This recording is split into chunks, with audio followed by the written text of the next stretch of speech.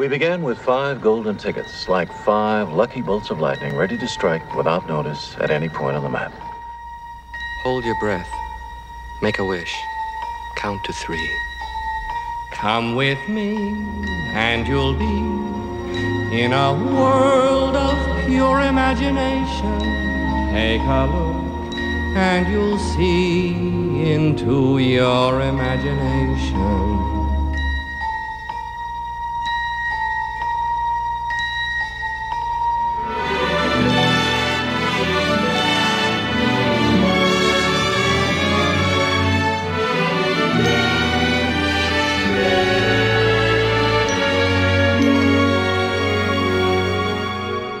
I got involved with Willy Wonka and the Chocolate Factory because my daughter Madeline, who was 10, it was 1970, came to me and said, Daddy, I just read this book. It's a great book, great book. And I said, yeah, what's it about? Oh, a man with a chocolate factory, and I really love it. You ought to make a movie out of it and get Uncle Dave to put up the money for it and get the money some way, but that's what should be done. So I read the book. It was pretty interesting. I went to Dave, who I worked with, and Dave Wolper. And I said, the kid wants us to make this picture, and I think it's pretty good. Charlie and the Chocolate Factory is a book by Roald Dahl. And Mel Stewart's daughter mentioned it to him, told him to mention it to me, tell Mr. Wolper to sell because it's a good story. And Mel told it to me. And somewhere close to that time, we had some television shows we were doing for Quaker Oats. And Quaker Oats was going to introduce a new candy bar. And one of the executives there told me about it. I said, well, I have a perfect movie to go with that, Charlie and the Chocolate Factory. It's a book about a chocolate factory. I read it, said, oh, that's terrific. Let's make it. Let's make a movie out of it.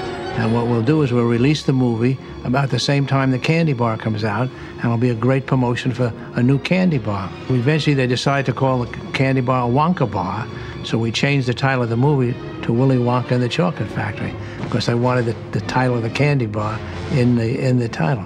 So they put up the money to make the movie. I said, Quaker Oats, that's not a studio, that's an oatmeal company.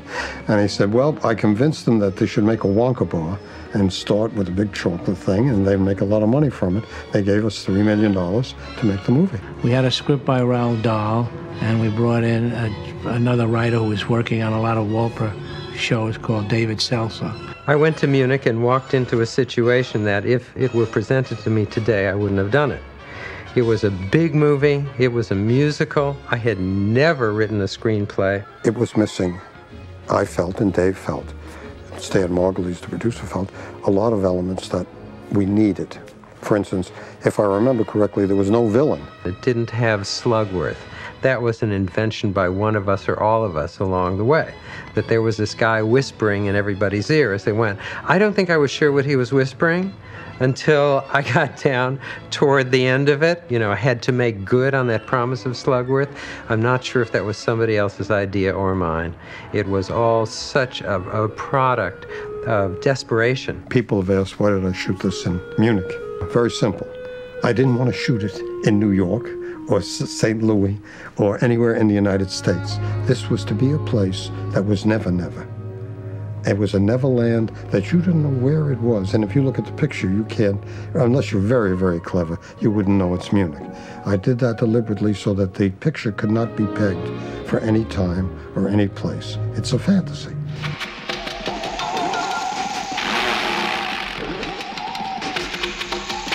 You guys ready? Yeah, you're on. Well, this is it, folks. This is the big day, the historic day on which Willy Wonka has promised to open his gates and shower gifts on the 5 lucky winners. From all over the globe, people have gathered here, waiting for the hour to strike, waiting to catch a glimpse of that legendary magician, Mr. Willy Wonka. Mel and I were in New York, and in walked Gene Wilder, and Mel said, he's got the part. He didn't even have to open his mouth. I said, he's got the part. I said, I'd like to come out with a cane and be crippled. And I said, because no one will know from that time on whether I'm lying or telling the truth. And he said, you mean if we don't do that, you won't do the part? I said, yeah, that's what I'm saying.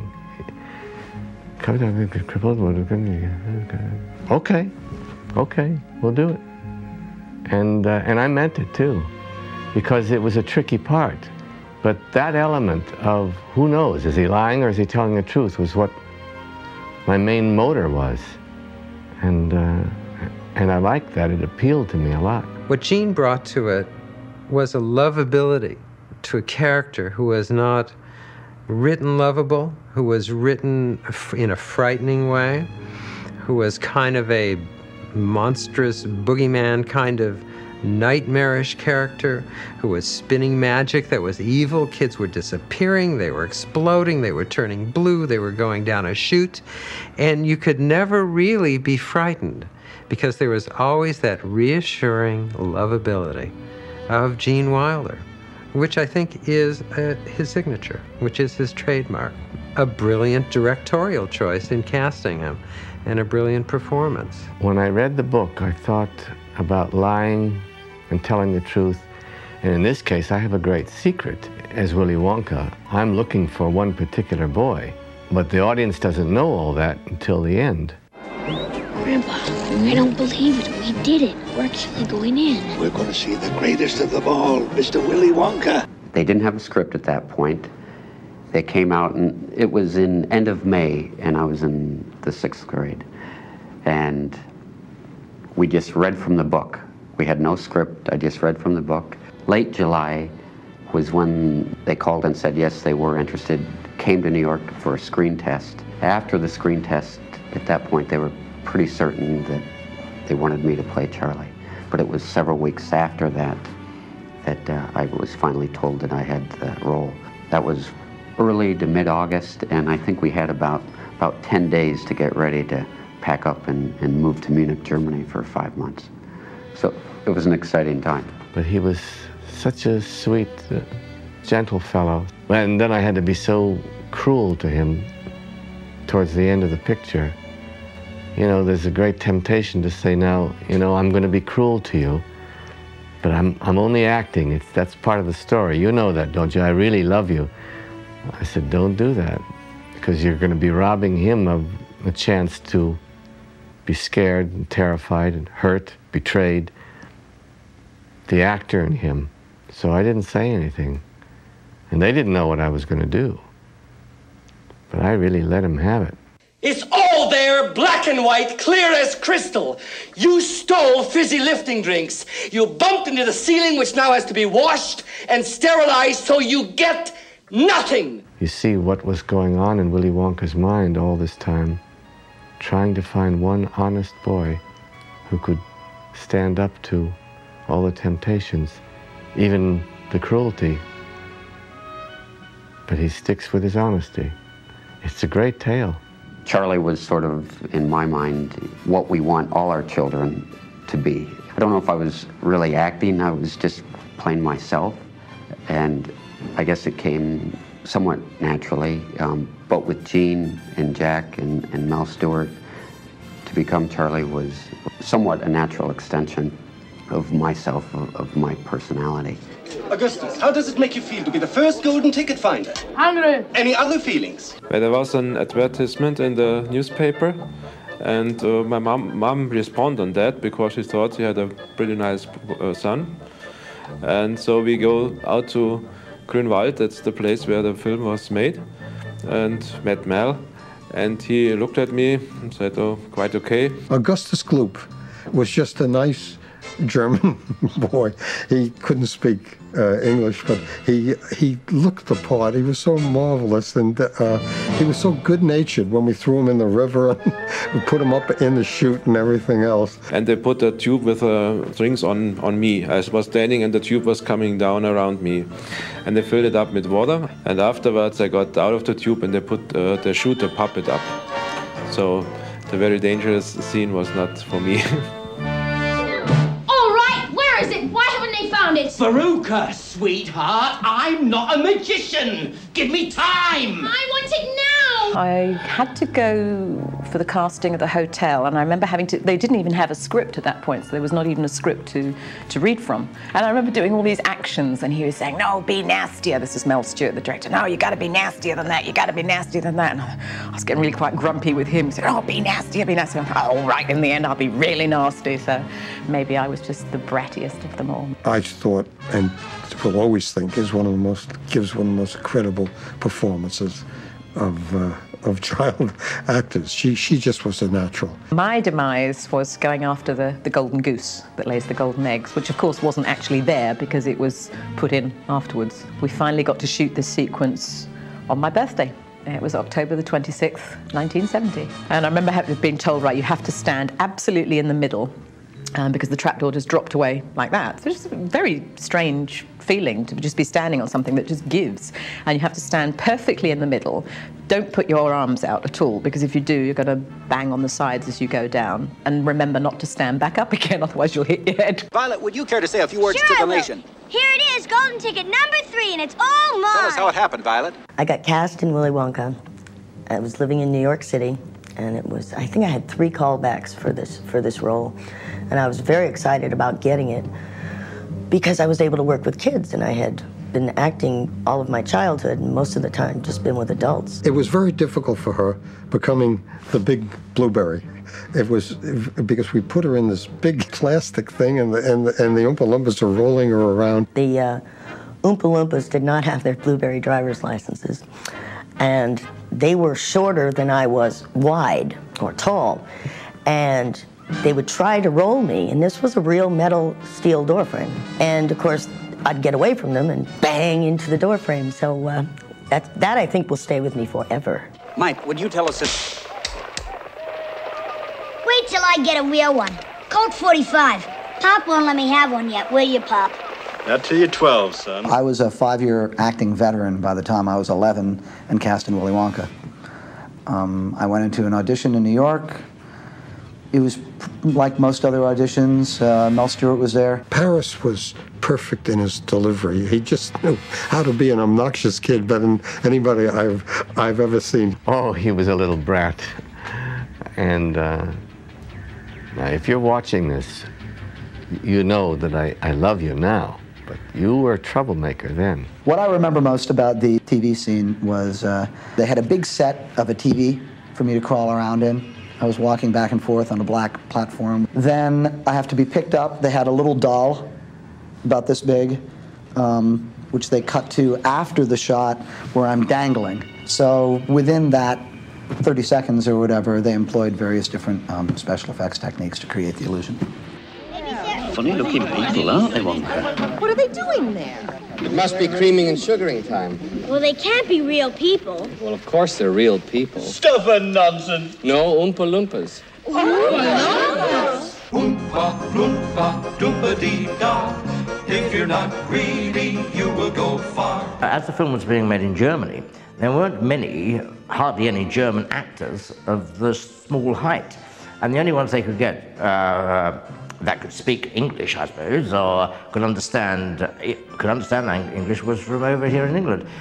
So they got nine guys. They already had one German guy called Rudy. Once we decided to get the Oompa Loompas, that was difficult. For some reason, it was very hard to find midgets and dwarfs who could play the part.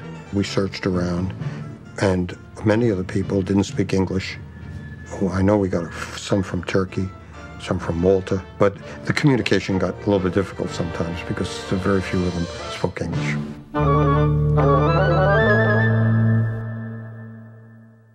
Ladies and gentlemen, boys and girls, the chocolate room.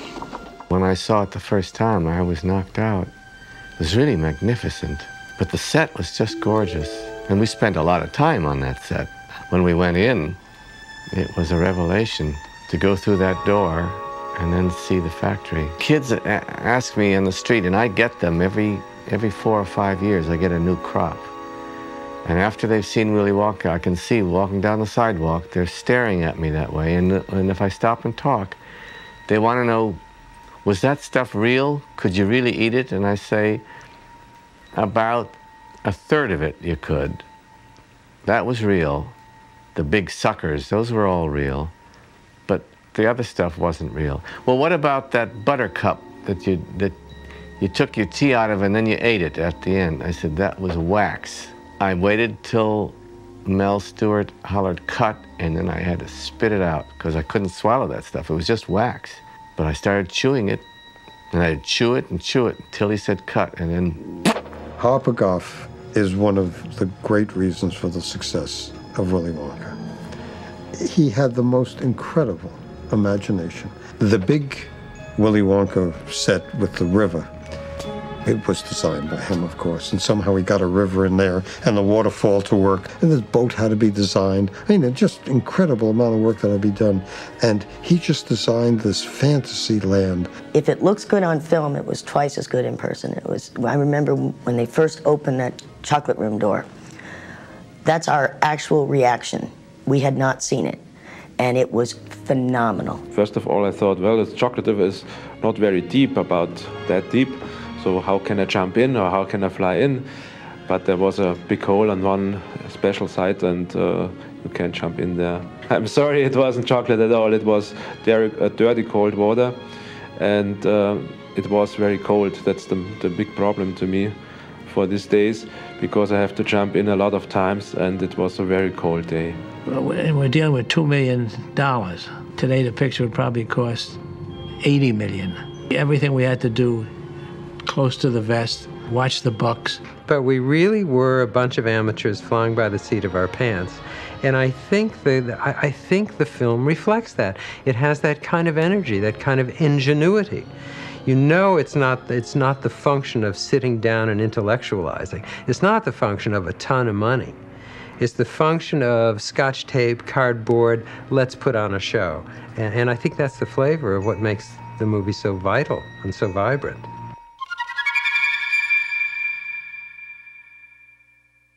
Who can take a sunrise, sprinkle it with dew? When we began to think about the structure of the whole picture, the idea of music came up. I wasn't nuts about putting music in the picture at first, but I began to see with the fantasy it could work if we got the right music. So I thought it might be a good idea. Could we find the right composers? Again, Dave Wolper came through. His very good friends were Leslie Bricusse and Anthony Newley, who at that time were really hot. We said, give us 3 or 4 songs, an Oompa Loompa song, and a main theme, and a couple of other things. And so they went away, and they came back. I'll never forget the day. It was at Dave Wolper's house.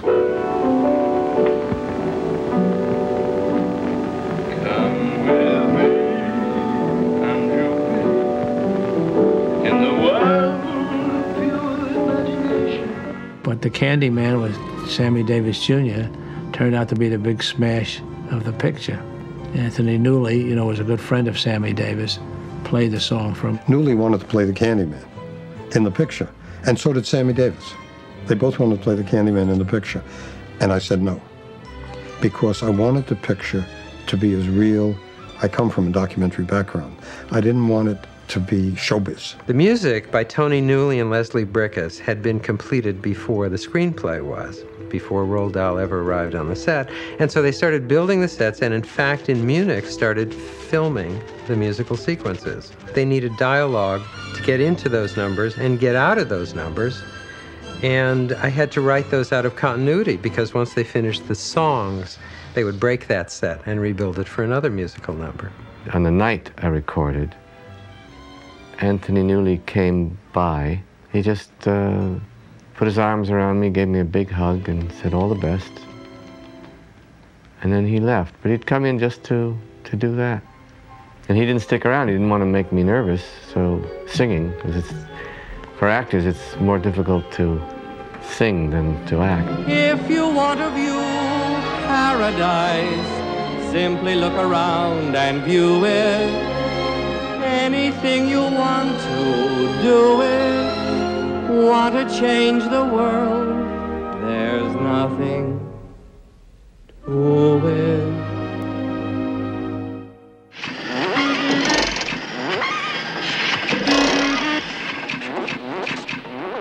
The funniest story, I think, is about the ending of the picture, because I left there thinking I had done my job. I left there absolutely exhausted, disheveled, not having slept for weeks, and wandered around in a daze trying to explain this experience I had had. It was like being shot out the other end of a tornado. And I wound up at this little broken down log cabin I still have on a lake in Maine. The last word of Roald Dahl's original script was, Grandpa says yippee. I said, oh my God, I'm going to end this picture with Grandpa says yippee? That's impossible. Where's the kid?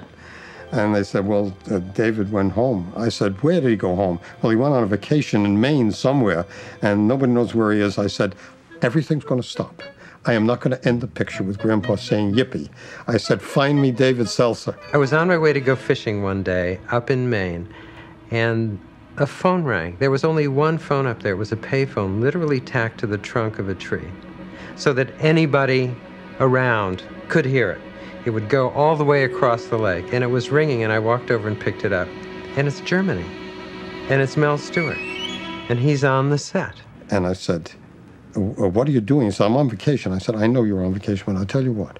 I am here, and there are dozens of people, and we're spending a lot of money, and we can't finish the film, and I want the end line of this picture. He says, well, when do you want it? I said, now. I want it now. Like in the song, I want it now. I want it now. And I thought, well, I will pitch the only thing I can think of, but how pathetic. They all lived happily ever after. So I said to Mel, so what we'll do is they're flying in the air, and Willy Wonka looks at Charlie and says in a very warning voice, Don't forget what happened to the man who suddenly got everything he always wanted. What happened? He lived happily ever after. So I'm standing on the phone, and there's dead silence on the other, and I thought, I am sunk. I said, Mel, are you there? He said, fantastic. And I said, that's it. And I hung up, and I gave Gene the line, and we started to shoot it. It gave me the chills when Mel told me what David had come up with. I thought it was a wonderful ending to the film.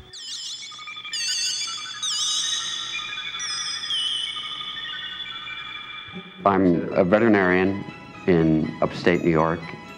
I'm a partner in a mixed animal practice. We do both pets, dogs, cats, but we also do horses. And I do mainly dairy work. So it's a far cry from the acting world, but it's something I enjoy very much. And am still involved with children from the aspect of bringing Willy Wonka to the schools.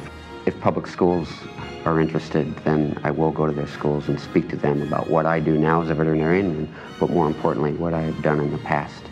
And it's important for kids to see that, to see the decisions that adults have made, and that what they're doing now, are they happy, and successful decisions. Well, I did 2 or 3 side roles in German TV films afterwards, but then my father decided I have to do school first. Studied a little bit at the university in Munich, and now I'm a tax accountant and a public accountant. I had been working up until I did this. I had just gotten off of a 2-year stint with Dark Shadows, the soap opera about vampires. And after Willy Wonka, I went on to do several more films, episodics, Brady Bunch. So I worked for about another 8 years, and then I decided that maybe I should get a real job. And so I quit acting and went into the medical field. And now I'm an accountant and a mother. When I finished the film, I went back to school, and I was back to acting school, and I then carried on acting. I did a TV series while I was still 13, and I did a soap, if you like, and I was in it for 2 years when I was 18, so I was more known in England for that, a thing called Angels, which was about nurses, about student nurses. So I did that for 2 years when I was 18, and then some more television, theatre work. Still working, still acting. I now have 2 children. I have quite a successful voiceover career, which is great. And I've just recently qualified as a fitness instructor. I continued acting for a while. I did it till I was about 14 or 15. I went to New York University for theater, did some film production, started as a PA, production assistant, worked my way up to second assistant director, and then got a job in Los Angeles at Walt Disney Imagineering, and then started a rollerblade business, and then I started running camera at commercial casting sessions and started signing autographs as Mike TV. Now I'm not doing any of that anymore. I've just accepted a position at Solomon Smith Barney, and I'm going to be a financial consultant.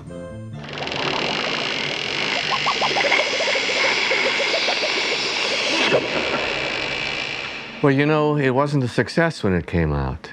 And I heard some talk about mothers who thought it was cruel to the children. What they and everyone else found out later on was that maybe some mothers felt that way, but the children didn't feel that way. The children understood the movie very well. that there are limits, and they want to know the limits. And it's reassuring to know that someone can tell you what the limits are, and that's what Willy Wonka did. We all, as parents, we all hope to train our kids or teach our kids, and then when they're not in our immediate surroundings, when they're on their own and put in a difficult situation as Charlie was at the end, you hope as a parent that your child makes the correct decision. Charlie made the correct decision, and that's why I think parents really like this film. It's amazing to me that people are talking to me and say, well, as I was a child, I used to see the film and now I show it to my kids. That's really amazing because it's timeless. And I suppose it is the fantasy. It's everybody's little dream, really, of going to this wonderful, magical place and winning it. You know, I suppose it's a bit like it's the children's version of winning the lottery. I really didn't think that this was going to have the staying power that it has ended up having. Of course, I'm thrilled that it does. But I didn't think it was going to be all that it is. Since the script operates on two levels, since it's a child's movie, and yet, if you're an adult, it also operates on that second level for adults, or all those jokes, you know, Rachmaninoff, no, it's Mozart, that's an adult joke. That's what we want in life. We want to be that boy. We want to be Charlie who finds a golden ticket. We want to win at the end, but nicely. I hold this movie dear in my career path because it was my first opportunity to touch a movie, a real screenplay. It's not really mine, it's Roald Dahl's. I did some patchwork on it.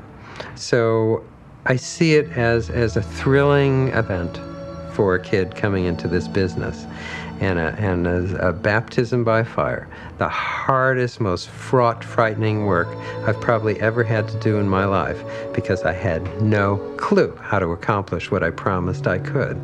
The fact that the movie has held up over time, has become more popular over time, is very gratifying. I never expected anyone to know I had anything to do with it. That wasn't the deal. The picture comes out, and of course Quaker Oats puts the candy bar out. The whole reason for the picture. Out comes the candy bar, out comes the picture, big promotional campaign. Only one problem. The candy bar had a problem in the formula, in the candy bar, and it melted in the stores. I had to withdraw the candy bar. Here the picture's out, no candy bar. Fade out, there's no Wonka candy bar that's famous, but the movie became famous. I think that's the payoff of the whole thing. The reason for the movie was to make a candy bar that lasts forever. The candy bar didn't last too long, and the movie lasted forever. When I made this picture 30 years ago, I had no idea what its staying power would be. You always make a movie, you hope it's going to be good, great, whatever you want, but you never know what's going to happen to it. I think one reason why there's a longevity to this picture in people's minds is because it was made for adults. It was not made for children. I was not making a Disney picture. I was making a picture for adults because it's my strong feeling that children are very bright, they're very smart, they're very hip, and they will get all the references in the picture. If you had any idea of how many people stopped me about Willy Wonka, you'd be surprised. I mean, you're thinking a lot, but it's more than a lot. The mothers come up to me. 2 days ago, a mother came up to me. This is in our country market, could I tell the children who you are? I said, if you don't say it loudly, you can. And she did and whispered, that's Willy Wonka. And she smiled at me. She said, what a legacy. Well, it is. That part warms my heart. It is a great legacy. There is no life I know to compare with pure imagination. Living there, you'll be free if you truly